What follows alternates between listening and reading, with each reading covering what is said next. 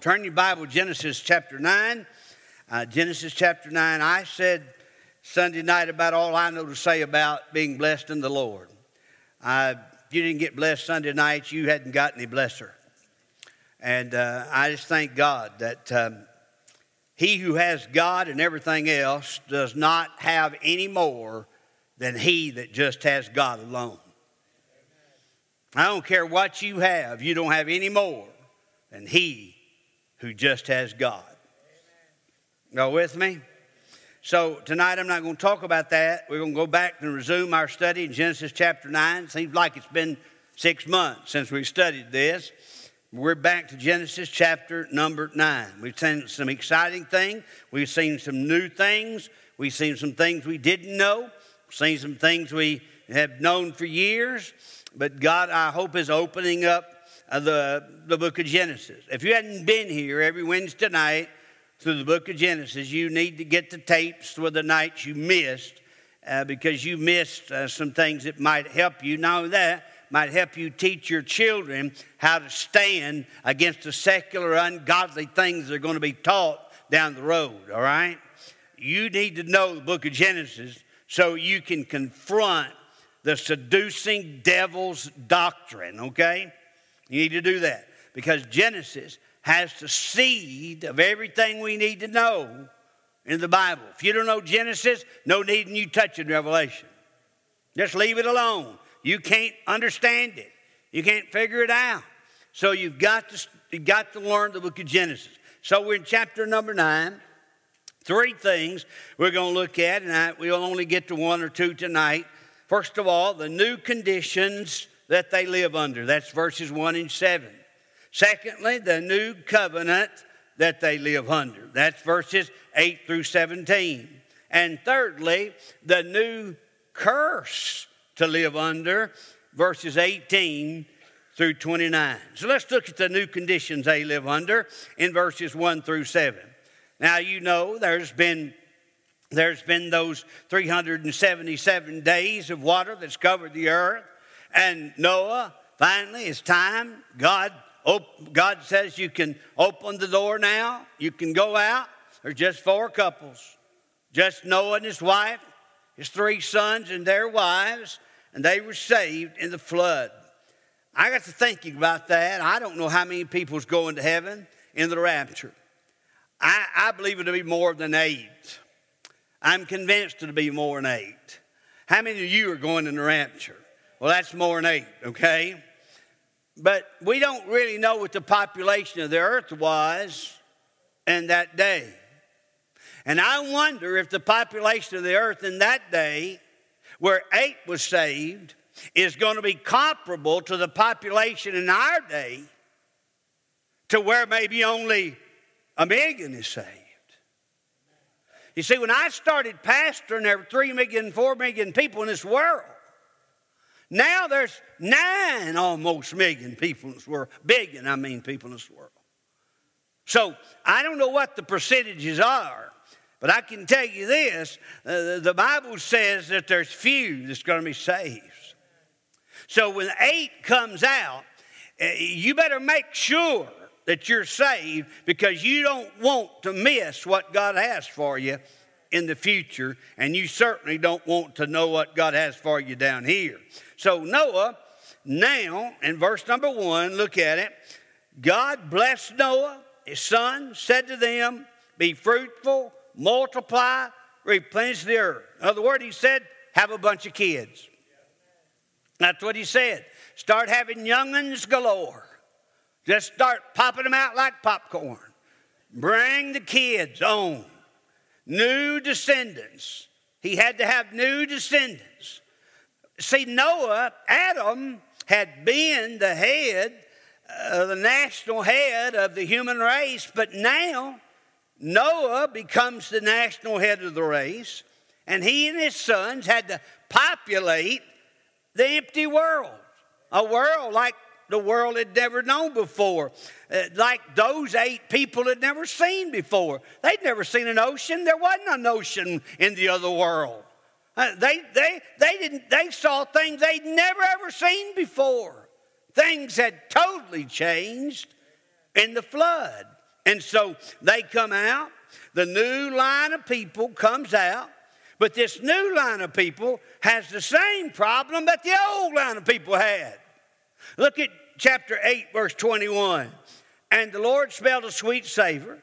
And the Lord said in his heart, I will not again curse the ground anymore for man's sake.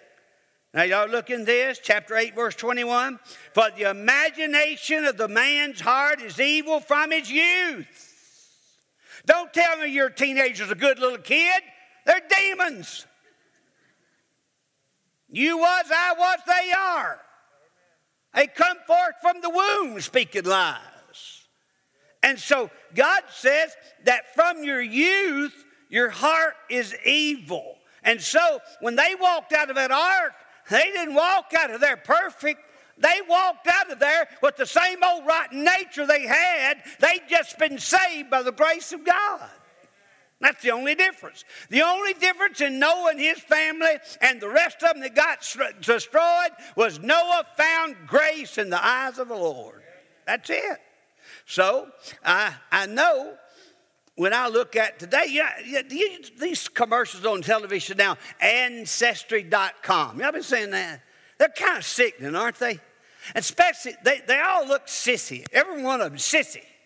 And one of them's got on a kilt because he thought he was German. And then he goes and buys something else because he thought he was something else when he ran his. And then there's another one that he thought he was Swedish or Irish or something. And he picks up a picture and says, hey, this is my grandpa who looks a whole lot like me, doesn't he? And it's just something about kind of nauseates you. Ancestry.com. I don't want to know my line of ancestors because I know it ain't good. I know about 3 or 4 generations back, and it's bad. It's bad. They're on the run from the law. They kill people. I mean, they've done just about everything. And I just don't want to go that way. But Ancestry.com really don't tell you too much because you know for sure who at least 2 of your ancestors are, and probably 3. Adam, Noah, and many of you, Japheth. Some of you, Ham. Are you with me? So, the dark-skinned races, the Hamites, right? The white-skinned races were the Japhethites. So, we know at least 3 of our ancestors, right? Y'all still with me? And so when we look at them, we know that one of them was a buck-passing rebel, blamed his wife. Wasn't much man, big sissy. And the other one was a drunk. That's your ancestry. That's where you came from. A drunk and a coward. You know, if Adam had just stood up to his wife, we wouldn't be beat down like we are by ours. We wouldn't be scared. But now we know that's how it all happened. So I'll be honest with you, I'm more interested in Calvary's tree than I am my family tree. Aren't you? And so we begin with 3 happy boys, a happy dad, charged with the responsibility of filling the earth with a line of descendants. 8 survivors, 4 couples. All right? So there's a new descendant. Secondly, there's a new dread in verse number 2. And the fear of you and the dread of you shall be upon every beast of the earth, upon the fowl of the air, upon the moving up on the earth, upon all the fishes of the sea. Into your hand are they delivered. Now, before the flood, all the animals were tame. All the animals were tame. You could walk up to a tiger and pet him. You could walk up to a lion and pet him. You could walk up to a giraffe and ride him. I mean, they were all tame. But now they're in a different world. And they start to notice their animals are not the same anymore. When they breed and when new animals are born, they become afraid of man. And they start to run from men. And they start to hide from man. And they're afraid of the people that they used to be tame under. Y'all getting this? So now, animals would not be tame, but they would have to be tamed. That's what we see. Man was responsible for protection and governing of animals. Now listen to me tonight. I'm not one of them nuts. I'm not one of them, where they have to play 3 minutes of Amazing Grace while they show you a sad-looking dog. I'm not into that. I'm just not into that. But God did give us the responsibility for the governing and the protection of animals. Man needs to govern so as to use, not abuse, animals. Y'all hearing me? Use, not abuse, animals. We should not kill for the sake of killing anything or anybody. We should never kill just to kill, unless it's a cat. Forgive me, I'm just kidding, all right? I know some of you. And maybe a skunk, you could throw that in there too. But we're not to do that because God gave us those animals, what? For eating. You get animals to eat, right?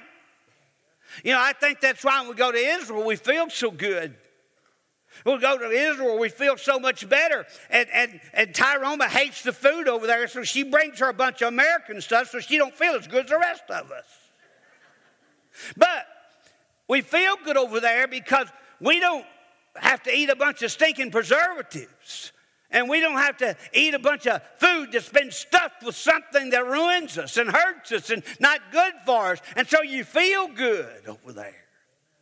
And I think that has something to do with it. Animals were to be killed for eating. They were also for protection. And they fought war for other beneficial needs. And so you say, well, I like to deer hunt. That's all right. But you make sure it has a purpose. If you're just killing to be killing, that's wrong. I know. Some of you go, I'm going to get my gun and shoot him right now. I'm telling you, to kill just to kill is not of God. Not. Now, if you're going to kill that animal to eat, that's perfectly fine. Perfectly fine. If you need to kill those animals to thin them out because they become a nuisance, that's perfectly fine. But to kill just to kill is wrong. Y'all with me? Now, one reason why man didn't eat animals,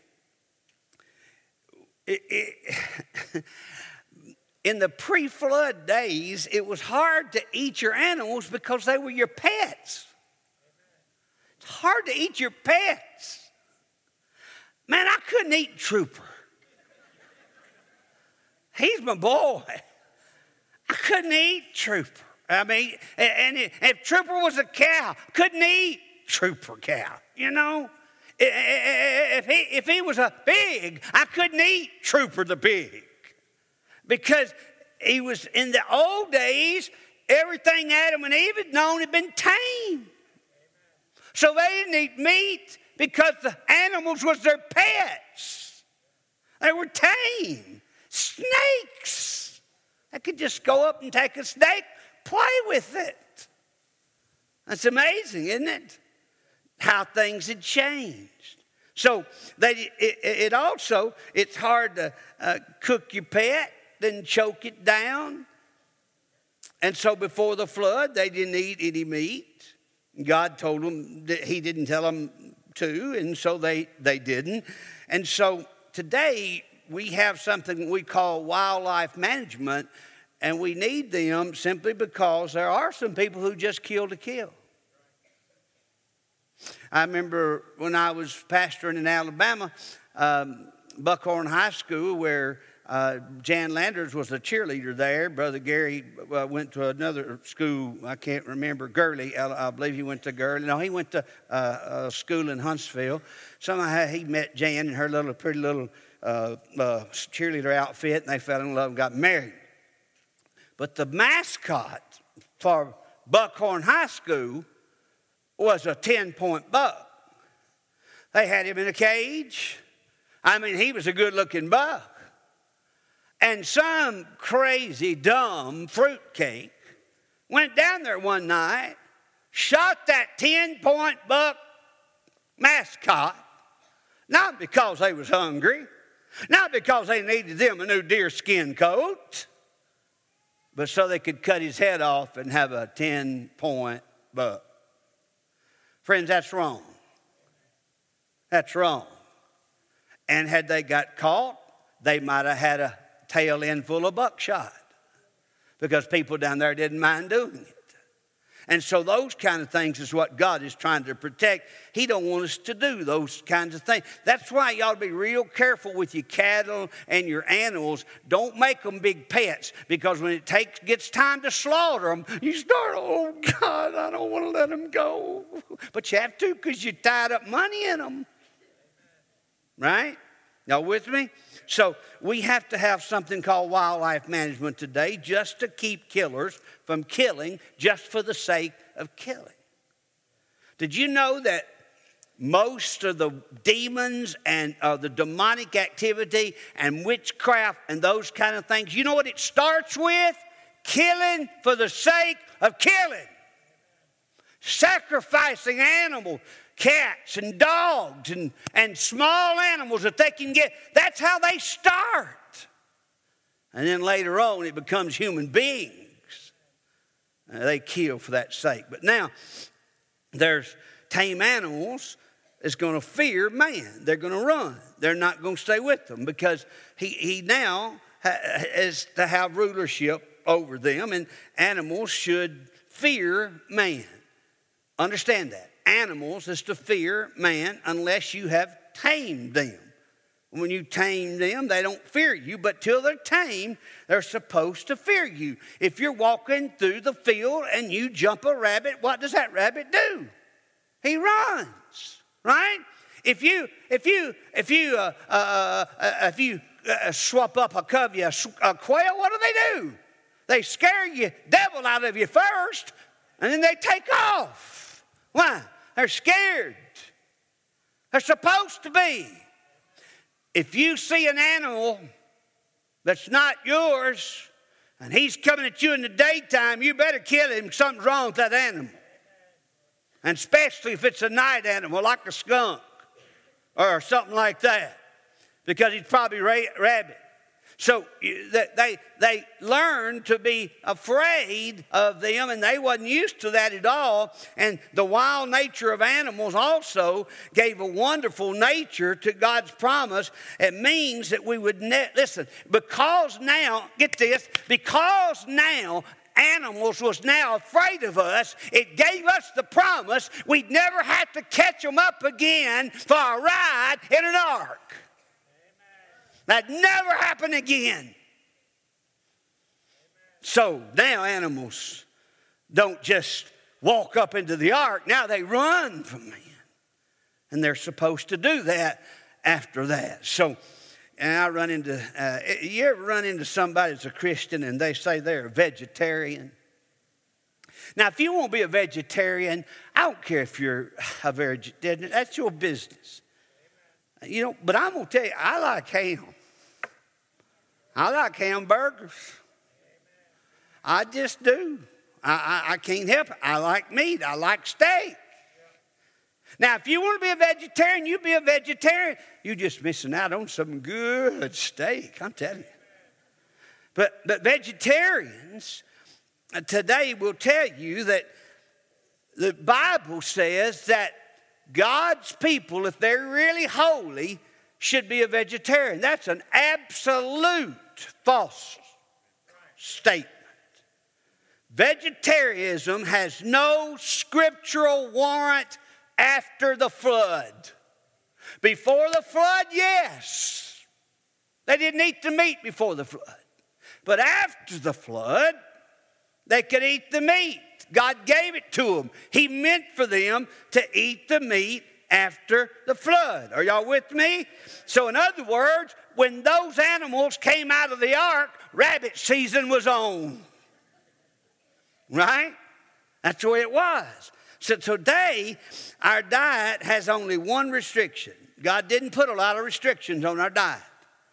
Our diet has one restriction. We need to call Michelle Obama and tell her what it is.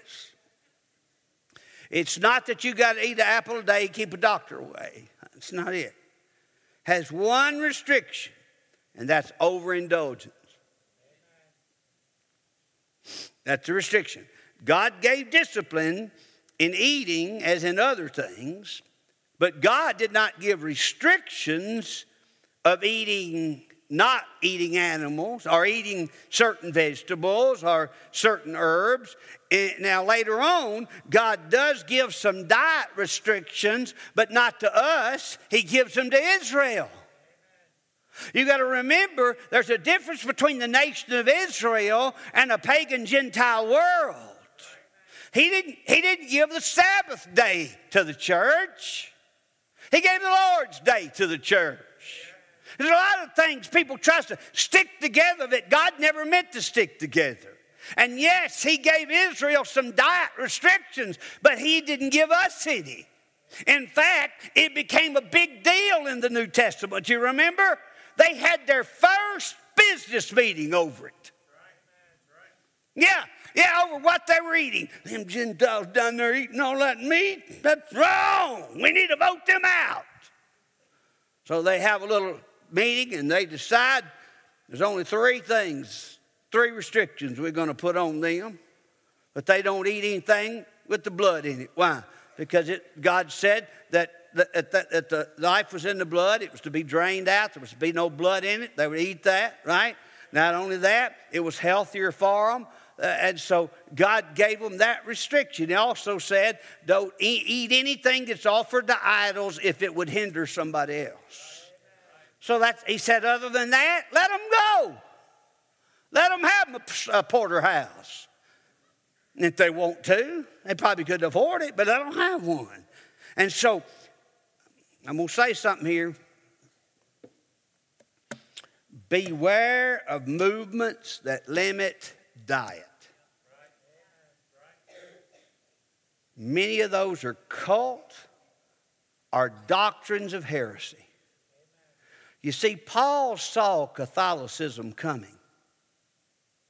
And that's why he gives us 1 Timothy chapter 4. And in 1 Timothy chapter 4, I didn't even mark it tonight, but I just want to read it to you because Paul saw what was coming. He knew.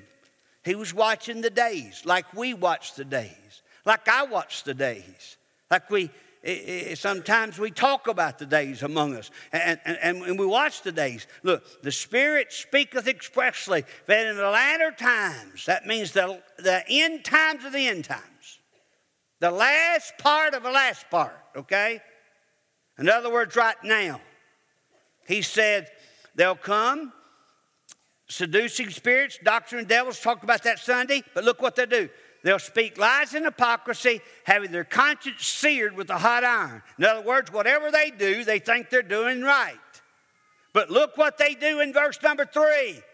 Forbidding to marry. See, Paul saw what was coming. And commanding to abstain from meats which God has created to be received with thanksgiving of them which believe and know the truth. So tomorrow, look at verse 4. For every creature of God is good and nothing to be refused if it be received with thanksgiving. So when you sit around your table tomorrow with that big old turkey sitting in the middle of it, and you got your eye on a big turkey leg, and you got your eye on that stuffing stuffed up in there, and you say, well, I don't know where God would let me eat that. God said, go ahead and fill up your gut. You may throw it up after after a while, but fill it up now. And beware of anybody that says, now, we don't eat meat in our religion. We don't eat meat in our church. And certain people in our church can't get married. That goes against 1 Timothy chapter 4. Can't be a priest. Can't be a priest if you abide by that. Can't support it. So we had a new diet. Now, God put a limited prohibition of not eating the blood in verse number 4 of Genesis. And that there was a reason why. There was not to eat the blood in verse 4. The flesh with the life thereof, which is the blood thereof, shall you not eat. So when they come off the ark, they could eat the animals, but look what they couldn't do. They could not eat that which the blood thereof was in. In other words, they were to drain the blood like we do, like you should, like you would. They drain the blood from their animals. When you kill a deer, what do? You drain the blood. You gut him, field dress him, bring him home, hang him in a tree, let him drip. I used to cut them up so I didn't have to get the bone in them. I'd bone them out, put them in buckets of salt water so I could get the blood out of them. And then I'd wrap them in white paper, put them in the freezer, and then throw them on the grill. Amen? You don't eat it with the blood, though. You say, why? Well, number one, for health reasons. It's dangerous. It's disease prone, right? Number two, it meant that animals would die mercifully and they would die productively if you didn't eat them with the blood. Number three, and primarily, blood was the basis for atonement. Okay? Atonement means to be covered, right?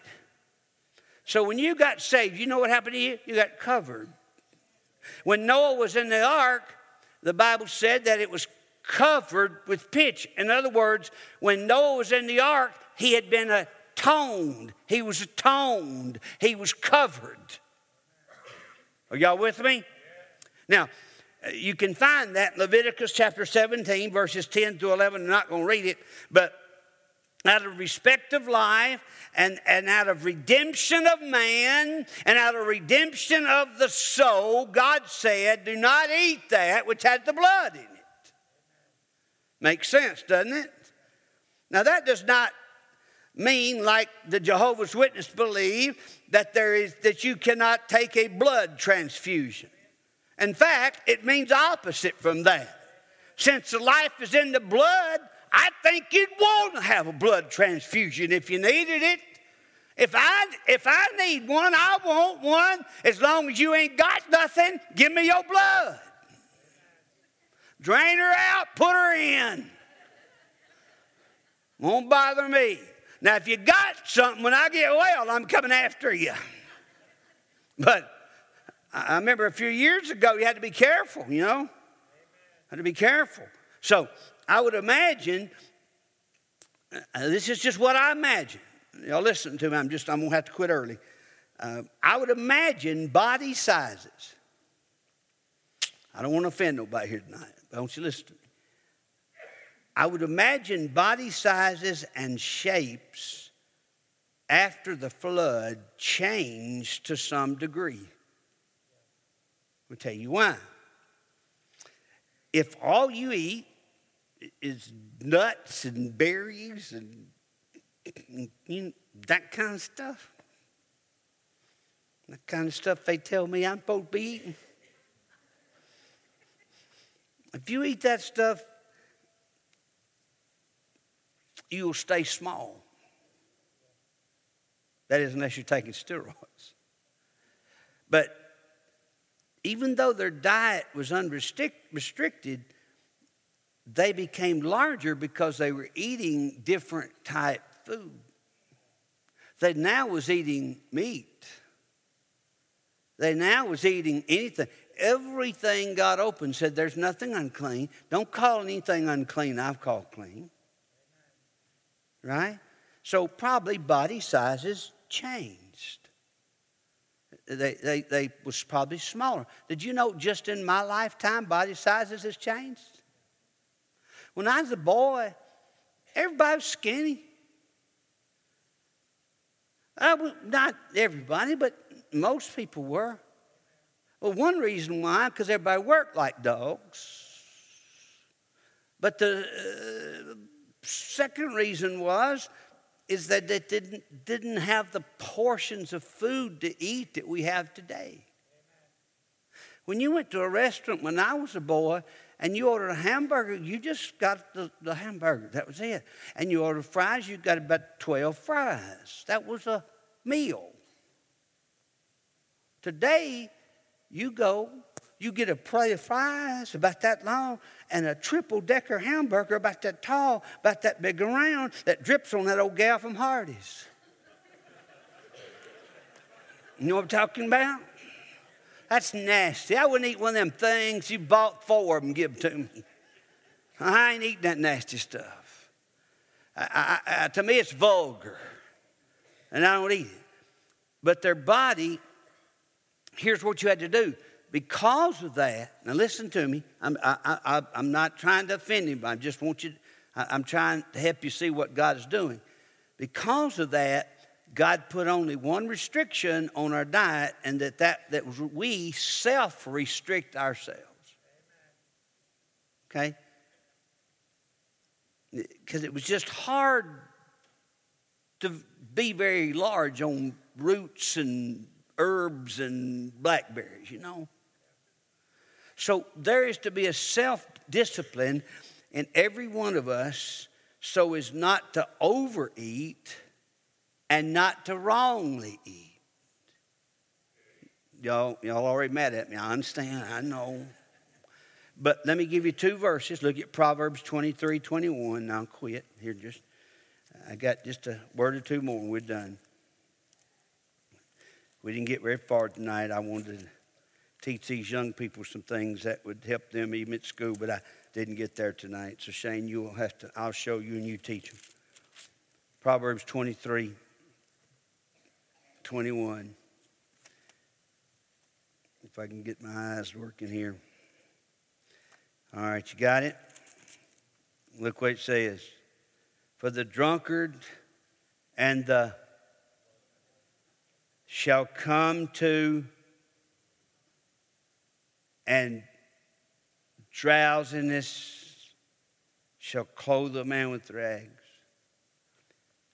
If you are someone who are given to overindulgent, you not only will be lazy, you will be poor. Not successful. Only way you won't be poor is if somebody gives you something, not because you earn something, because work won't be in your vocabulary when you start overeating constantly. I knew I wasn't getting no amens there. All right, just look over Proverbs 23, verse 2. Proverbs 23, verse 2. Now, y'all not going to like this verse. I don't even like this verse. Look. And put a knife to thy throat if thou be a man given to appetite.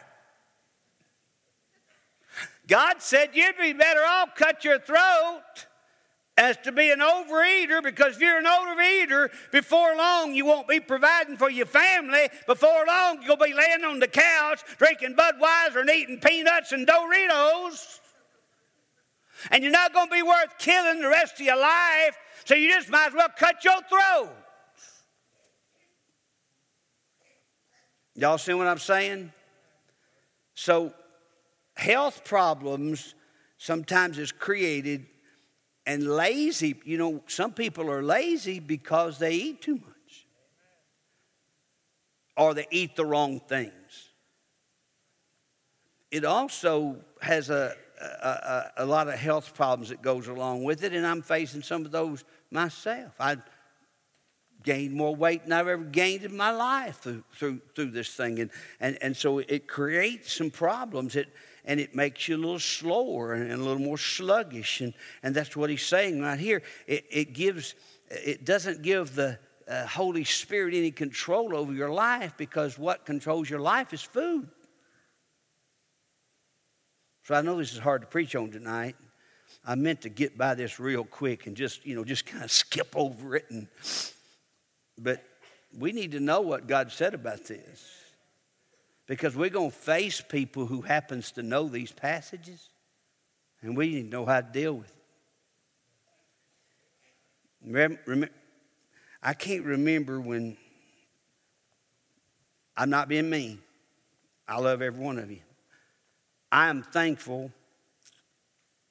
for a core in our church that I can count on no matter what. I'm thankful for a core that don't get offended when I preach the Bible no matter what. It's not all of us, but we got a core. I'm thankful for you that's the core. And so when I say things that I think straight out of the Bible, I don't say those to offend anyone. But I cannot ever remember anyone coming to this altar and saying, Brother Glenn, I want you to pray for me because I'm having a problem with eating too much.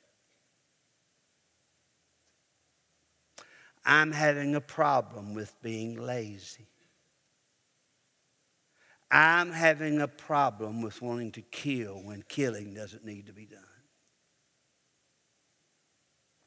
Nobody's ever come to the altar and said that to me. Maybe they've said it to some of our pastors, but I've never, ever heard it said. I've never heard someone come to the altar and say, Pastor, I have no discipline in my life. I had a young man call me today. I love him. He was having a problem with self-discipline on a certain area of his life.